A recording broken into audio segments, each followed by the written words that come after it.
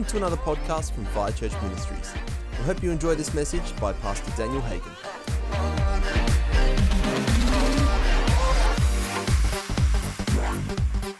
So let's pray. Father, I thank you this morning for the teaching. Help me to stay on your track.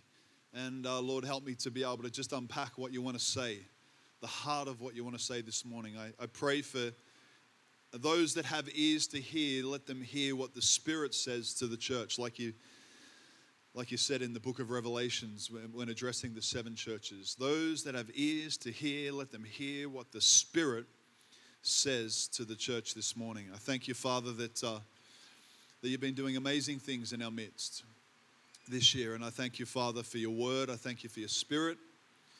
And Lord, we're just hungry for you. So I pray that all of us would really draw from what you want to say this morning, draw from the anointing.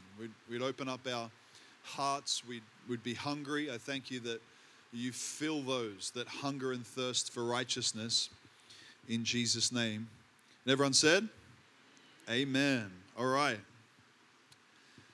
Let's get into it this morning. We're going to start in Psalms chapter 133. Psalms chapter 133. As you go there, I'll just give you a little bit of an update of what's been happening. Been in Perth and in Western Australia with Margaret Court. Has anyone heard of Margaret Court?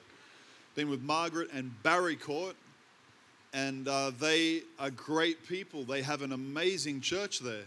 Huge work, actually. They have a big auditorium, a great facility. They have 3 very well-attended services.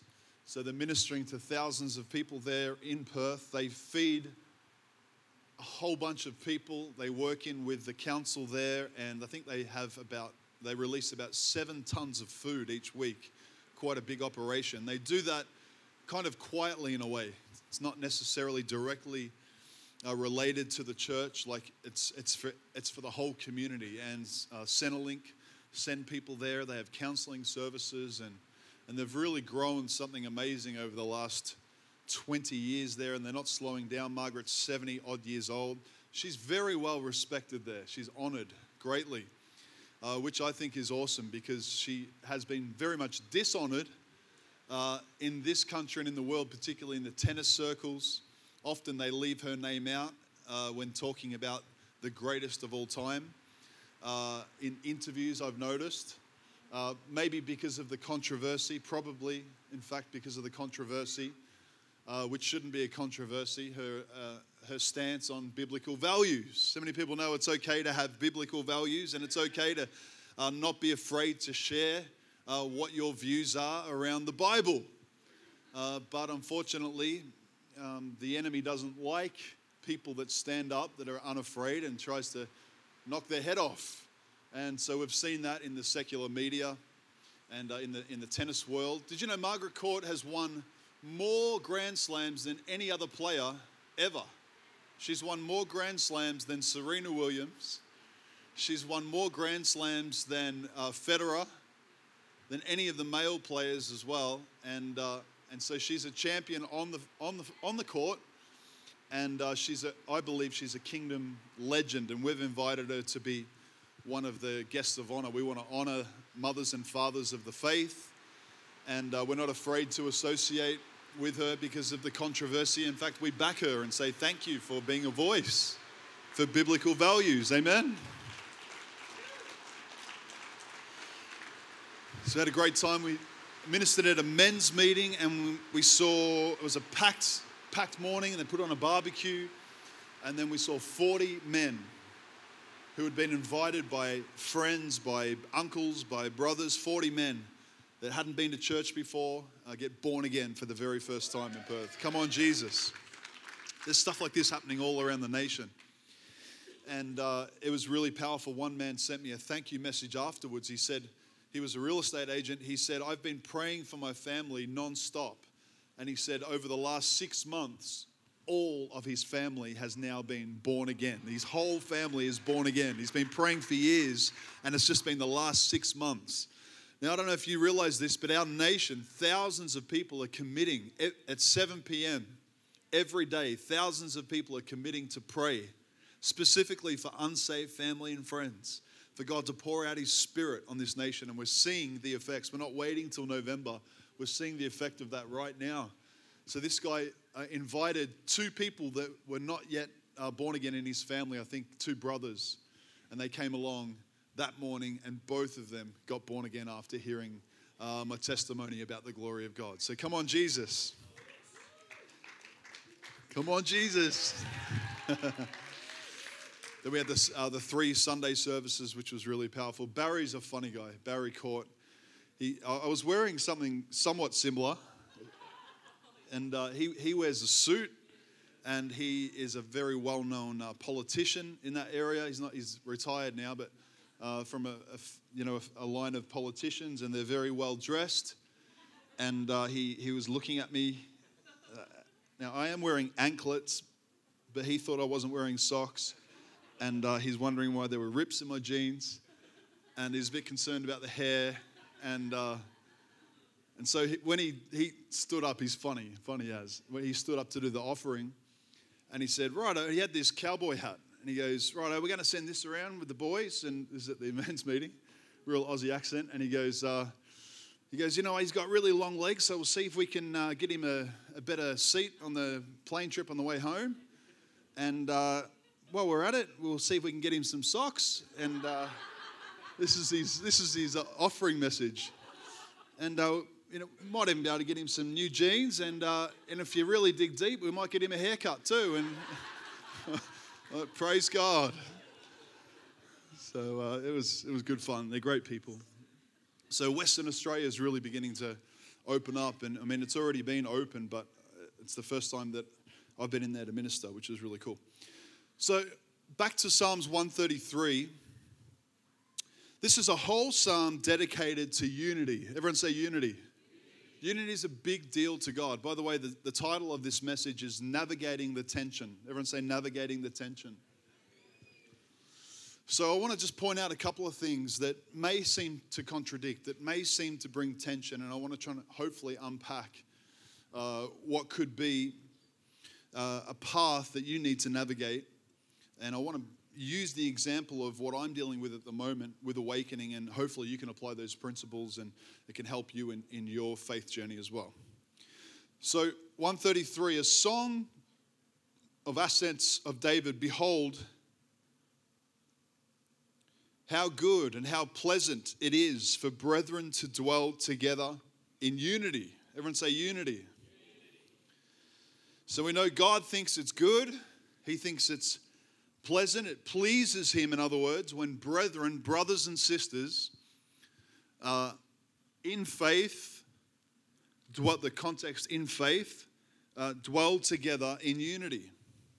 It is like the precious oil upon the head running down the beard of Aaron running down on the edge of his garments. It is like the dew of Hermon descending upon the mountains of Zion, for there the Lord commanded the blessing, life forevermore.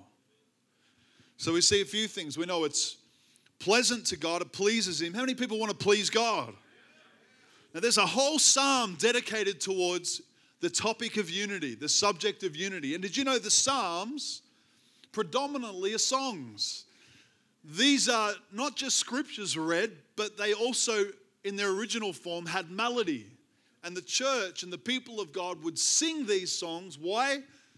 Because singing's awesome and songs are great and art is amazing. But not only that, there's something about putting melody with words that helps you retain that truth. And when you sing it, you remember it. How many people remember? That's why they put jingles and things to commercials, because it helps you remember the phone number and the company.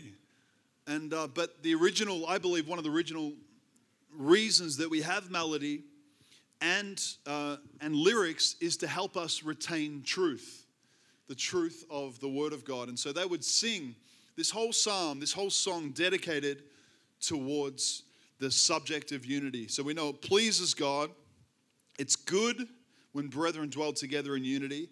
And then we see the promise. So when we do that, when we put our differences aside, when we have character, maturity, when we esteem others higher than ourselves, when we put aside our grievances and these little things that can sometimes get between us, when we do that, when we decide to take the love road and love one another despite our weaknesses and differences, despite all of our flaws, the Bible says that God commands a blessing. So when we do that, when we choose, when we yield our will to His will in the realm of unity and around the subject of unity, we know that the Bible says that God commands a blessing. Now, a big part of awakening, I want to just bring you some context, and a big part of awakening is winning souls. We want to come together and we're uniting around soul winning. And it's an evangelistic event. And that's really the main emphasis. It's the main motivation, is to see God glorified, but also to see souls saved and to see Christians raised up and equipped to be soul winners long after the event has finished. But what we're also finding is really powerful is that it's causing people and it's motivating people and inspiring people to unify together. And we're seeing pastors come together, people come together that are not normally coming together. In fact, we've heard many reports of leaders that have had differences and have had issues for over 15 years in some cases, are saying, you know what, we're coming together. We're going to put that aside. Let those silly things, who cares? In the light of eternity, in the reality of eternity, of heaven and hell, who cares about those little differences? Let's come together for the winning of souls. Let's come together to help God. Let's come together to be His ambassador. Let's come together to be His laborer, to see as many people into heaven as possible. Amen? When you say to the person next to you, who cares about the little differences? Cast your cares upon Him. Amen? For He cares. God cares. But you need to understand that with people, there's always going to be things that annoy you. There's always going to be different things and tensions amongst us that we need to navigate our way through. And particularly when it comes to churches coming together and when it comes to denominations coming together, it's a big deal. But we're seeing it come to pass. All right. Now I want to take you to Matthew chapter 10, verse 34. And I want to show you something that would seem to contradict that. And that's why I've titled the message, Navigating the Tension. I want to hopefully unpack a few things and clarify a few things maybe and help you out in a few things. Matthew chapter 10, verse 34. This is Jesus speaking now. So we know it's true that God wants unity, loves unity, wants us in peace, wants us working together. Doesn't want us putting each other down, accusing one another and slandering one another and secretly thinking one thing about the person but saying other things behind their back. Gossip, all those crazy things that belong to the kingdom of darkness. Doesn't want that.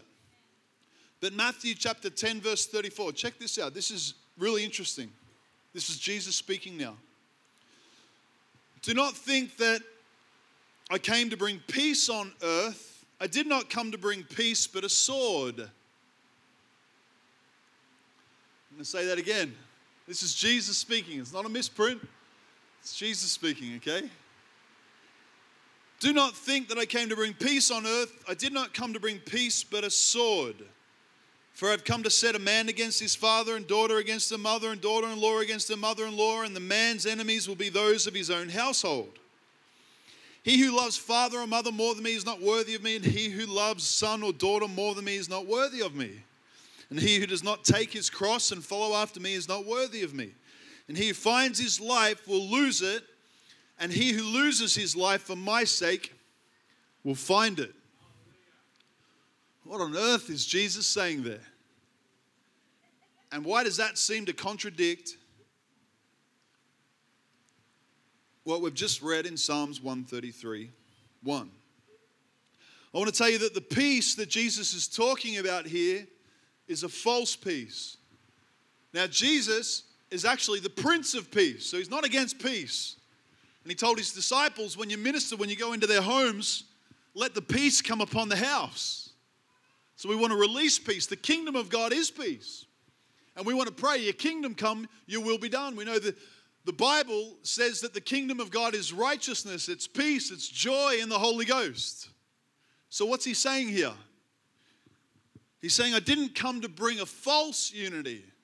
I didn't come to bring a false peace.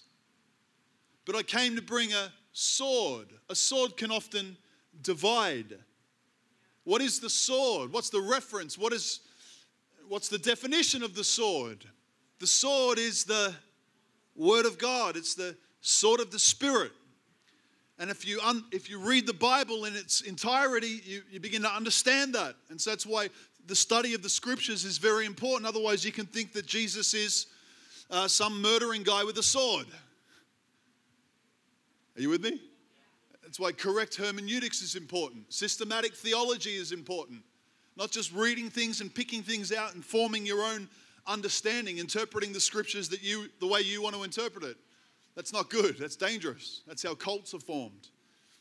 And so we need teachers. We need community. We need accountability in understanding and unpacking Scriptures. Amen? So he's saying that the Word of God, and we know the Word of God is the truth. Jesus is the truth. Amen? The Word of God is the truth. It's the perfect truth. And when we speak the truth, it can sometimes divide. But in our human makeup, sometimes it's our carnal nature. We want to keep everyone happy. And we want to please everybody. And we don't want to rock the boat. And we want to try and avoid controversy. But let me tell you, now I'm not saying be obnoxious, but I am going to say if you want to live on the front line and you really want to see revival and you really want to see an awakening, there will be controversy. You cannot avoid controversy. You cannot avoid people being upset with you. Jesus said they hate the truth. Jesus said, don't be surprised if they hate you because they first hated me. Why do they hate Jesus? Because he's light. And he said it like this, they hate me because they love the darkness. They hate me because they love the sin. And when they're around me, and when I speak truth, it uncovers their sin. They don't like that. They want to stay in sin, stay in darkness. And that's why they would come against Jesus. Or sometimes it's because they're jealous. Religious people predominantly were the ones that attacked Jesus. And he was always causing controversy. He wasn't meaning to do it. He wasn't trying to be obnoxious and start a fight. We also know Jesus says, be wise as serpents, gentle as doves. But it was just who he was. He was there to break the demon's back. He said, I'm here to destroy the works of the devil. And sometimes when you live like that, and when you really want to see revival and begin to step out in your call, wherever you are, whatever call you have, whatever sphere of society, when you begin to move forward in the things of God, expect there to be backlash. Expect controversy. Expect in some cases to be hated. Okay? So we want to see unity, but not at the cost of the truth. Unity is not paramount, and I'll bring the setting of awakening to try and help you. Unity is not our first thing. The preaching of the gospel is our first thing. Unity is something that's happening, that's overflowing, something that we're praying for. We want it, but we're not going to unify at the cost of truth. Are you with me? But there's tension, there's elements of tension to that, because then you're saying, well, what truth do we unify around?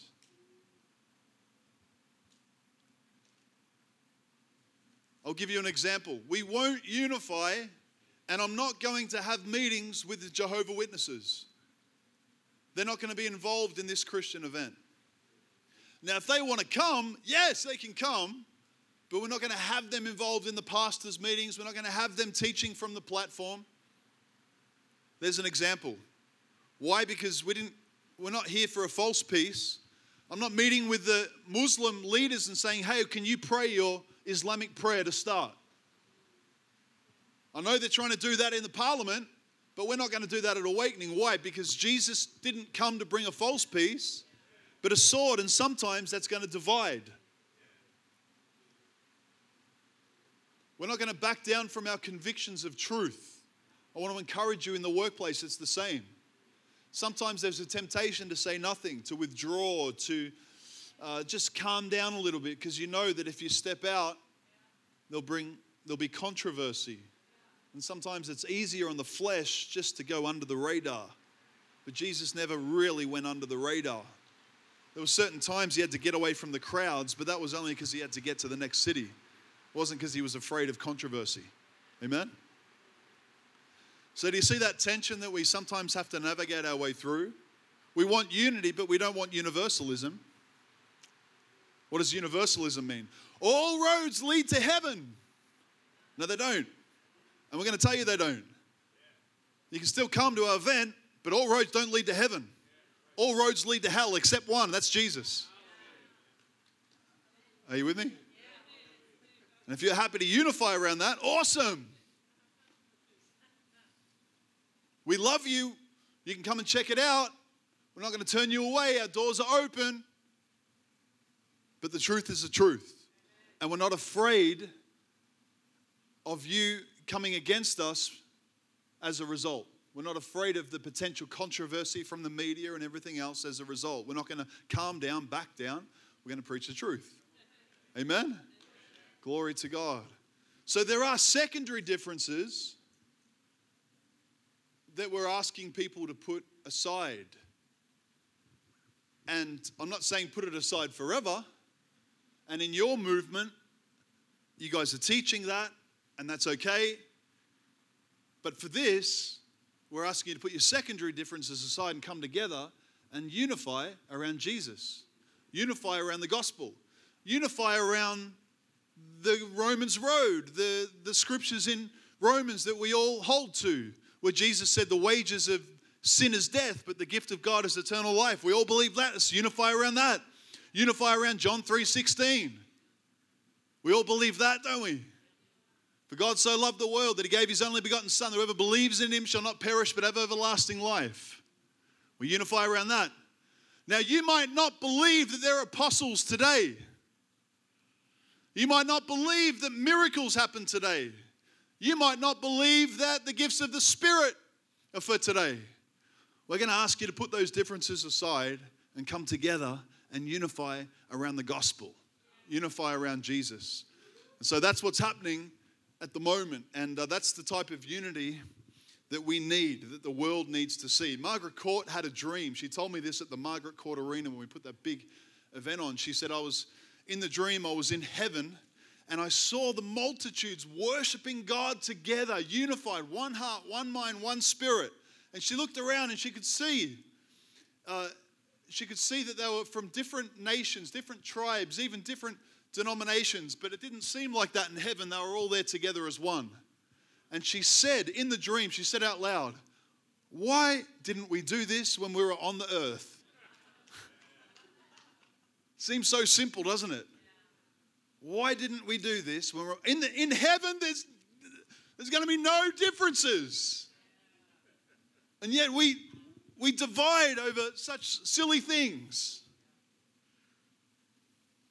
So we need to be together in heart. Amen? The Bible says that love passes knowledge.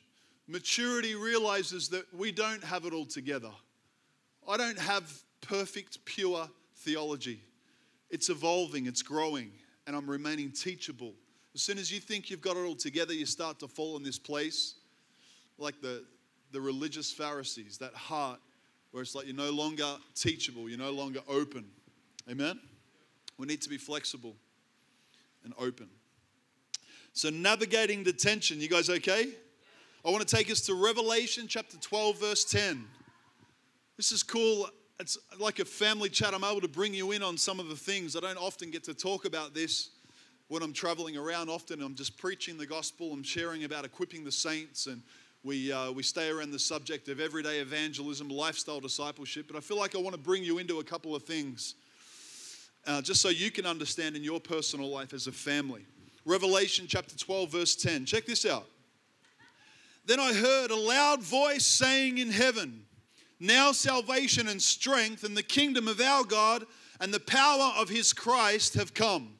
For the accuser of our brethren who accused them before our God day and night has been cast down.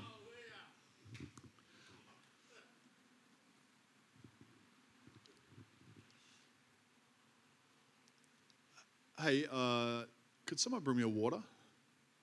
Thank you. I'll read that one more time. I heard a loud voice in heaven. Now salvation and strength and the kingdom of our God. Thank you, legend. By the way, Glenda, that was awesome singing and worshiping. So good. Didn't the band do a great job? Thank you so much.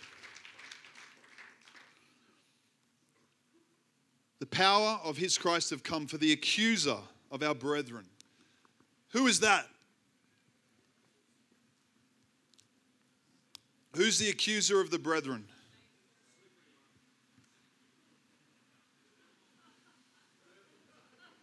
There's a few names for him.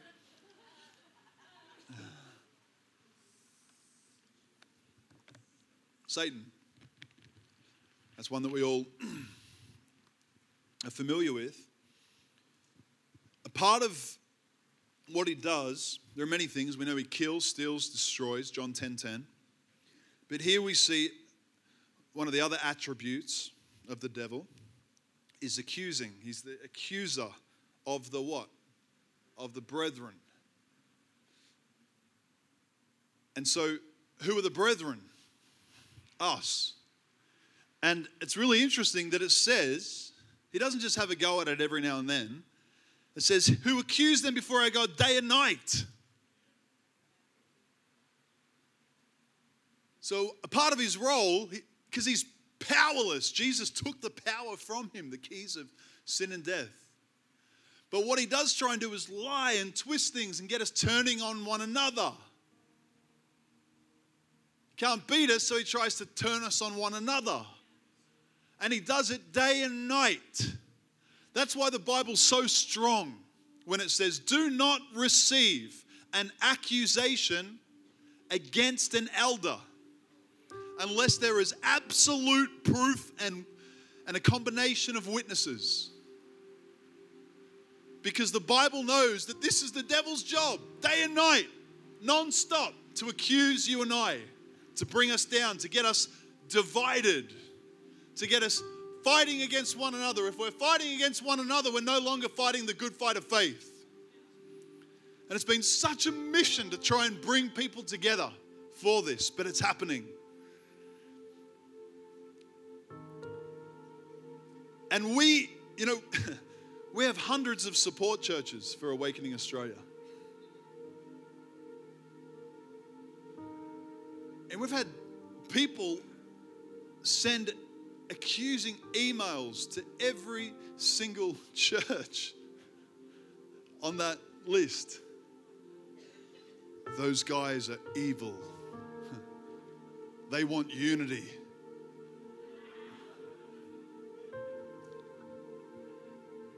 They're a part of the nah. Nah.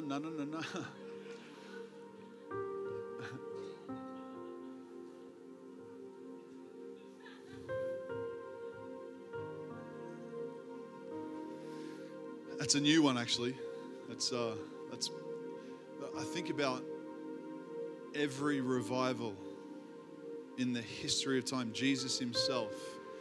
They said, and the people that followed him, they said, he's a cult leader. He's part of the sect of the Nazarenes. They said he's part of a sect, a cult. And I think of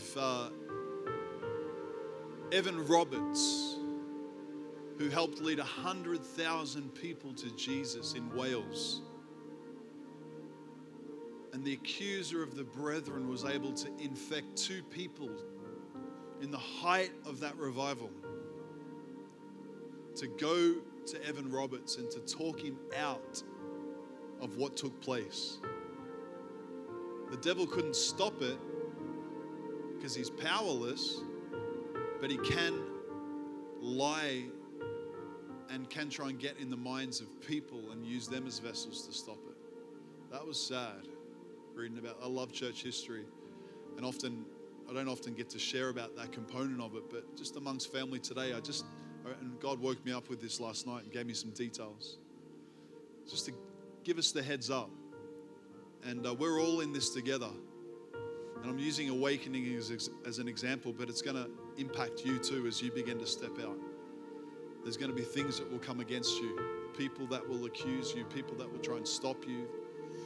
And it's really important that we understand that that's an attribute of the enemy. But the good news is that Jesus, so we've got the enemy day and night accusing, but on the other hand, we know that the Bible says that Jesus is seated at the right hand of the Father, and that day and night He's interceding for us. Amen? So even if you think you haven't got anyone on this earth praying for you, you have got someone praying for you 24/7. Jesus is interceding at the right hand of the Father. Amen? Glory to God. I'm going to finish with this.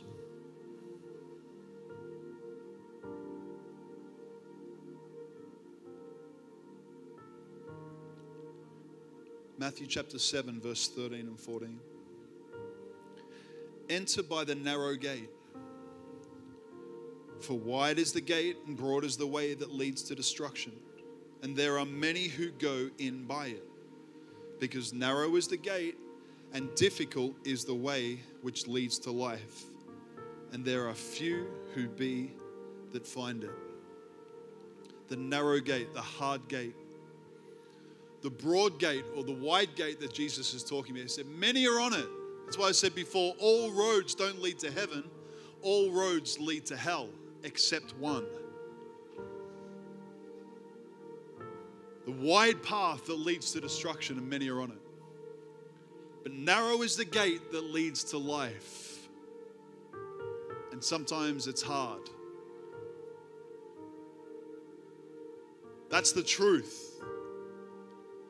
Now, the tension is that the arms of the Father are wide open. And He's waiting for His children to run into His arms. The truth is that the grace of God is so amazing and is available to every single person in this world. The Bible says that God is not willing that anyone should perish, but that every single person in this life would come to the saving knowledge of God, into the saving grace of God. That's the truth. His arms are wide open, but the way is narrow. The way can be hard.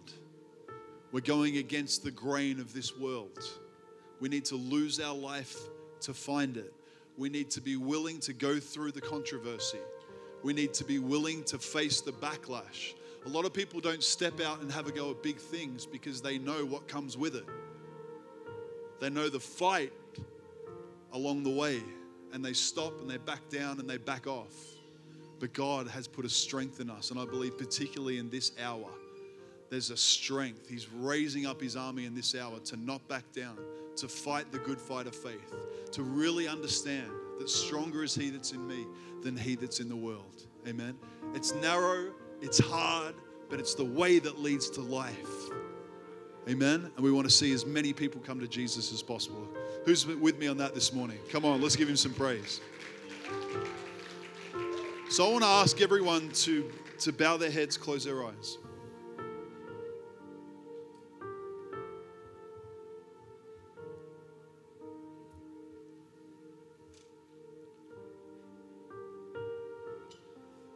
Jesus, we love you, we love you, we love you. Jesus, we love you, we love you.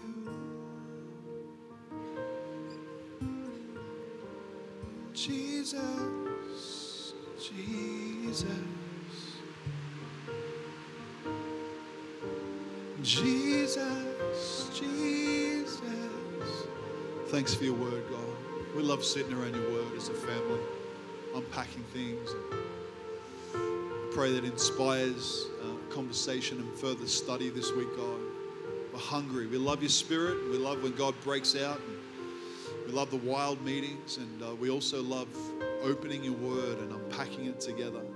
And I pray that it inspires people to really dig deep this week and really begin to understand what can sometimes seem to be tensions in Scripture. Thank you, God. We're not afraid of the question mark. We love you, God. Thank you that you bring revelation, that your word is alive and active. Thank you, Jesus. Pray that you move on hearts this morning.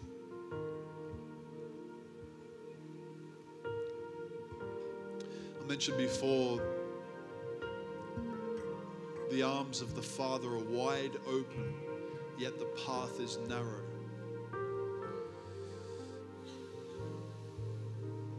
The wide open arms represent the goodness of God. And it's the goodness of God that leads to repentance. Or you could say it like this: it's the goodness of God that leads to the narrow path that leads to life. And you can't get down that narrow path unless you go through the open arms of the Father. And He'll be with you and He'll guide you. You can't do it in your own strength. And I think of the prodigal son passage. He wasted his life. The word prodigal means to waste. He wasted his inheritance. And he went off and he was doing all these crazy things, living his life contrary to the will of God. And the prodigal son remembered the goodness of his father. And he even thought, man, even the servants, even those that are employed by my father live a better life than what I'm living right now. And he remembered the goodness of the Father, and he came home. And what I loved about that story, many things I love about it, but the Father's arms were immediately wide open. There was repentance. The man left his old life and came back with the thought of, hey, even if I just come back as an employee or as a servant. And the arms of the Father were wide open. The goodness of God was awaiting the Son. Now the Father didn't say, okay, son, you have to sit down here and to write down a whole list of things that you need to do, and I get you to jump through this hoop, this hoop, this hoop, and we'll test you first, and then you can come. None of that. His arms were wide open. And in fact, the Bible says that his father began to, as soon as he saw his son on the horizon, began to run towards him with arms wide open. That's the grace of God. Amen? That's the wide arms open. And his father would then lead him down the narrow path that leads to life. So this morning, I've asked you to bow your heads and close your eyes, because this is a moment for people here today. Maybe you've been living outside the will of God. You've been messed up, getting smashed up by the devil. So to speak, you've been living in the mud with the pigs. And maybe it's been in secret, and some people haven't realized, but you and God know that you've been away from Him. This morning I want to say that the life of Jesus is not always easy. The narrow path leads to life, but it requires repentance, turning from that old life.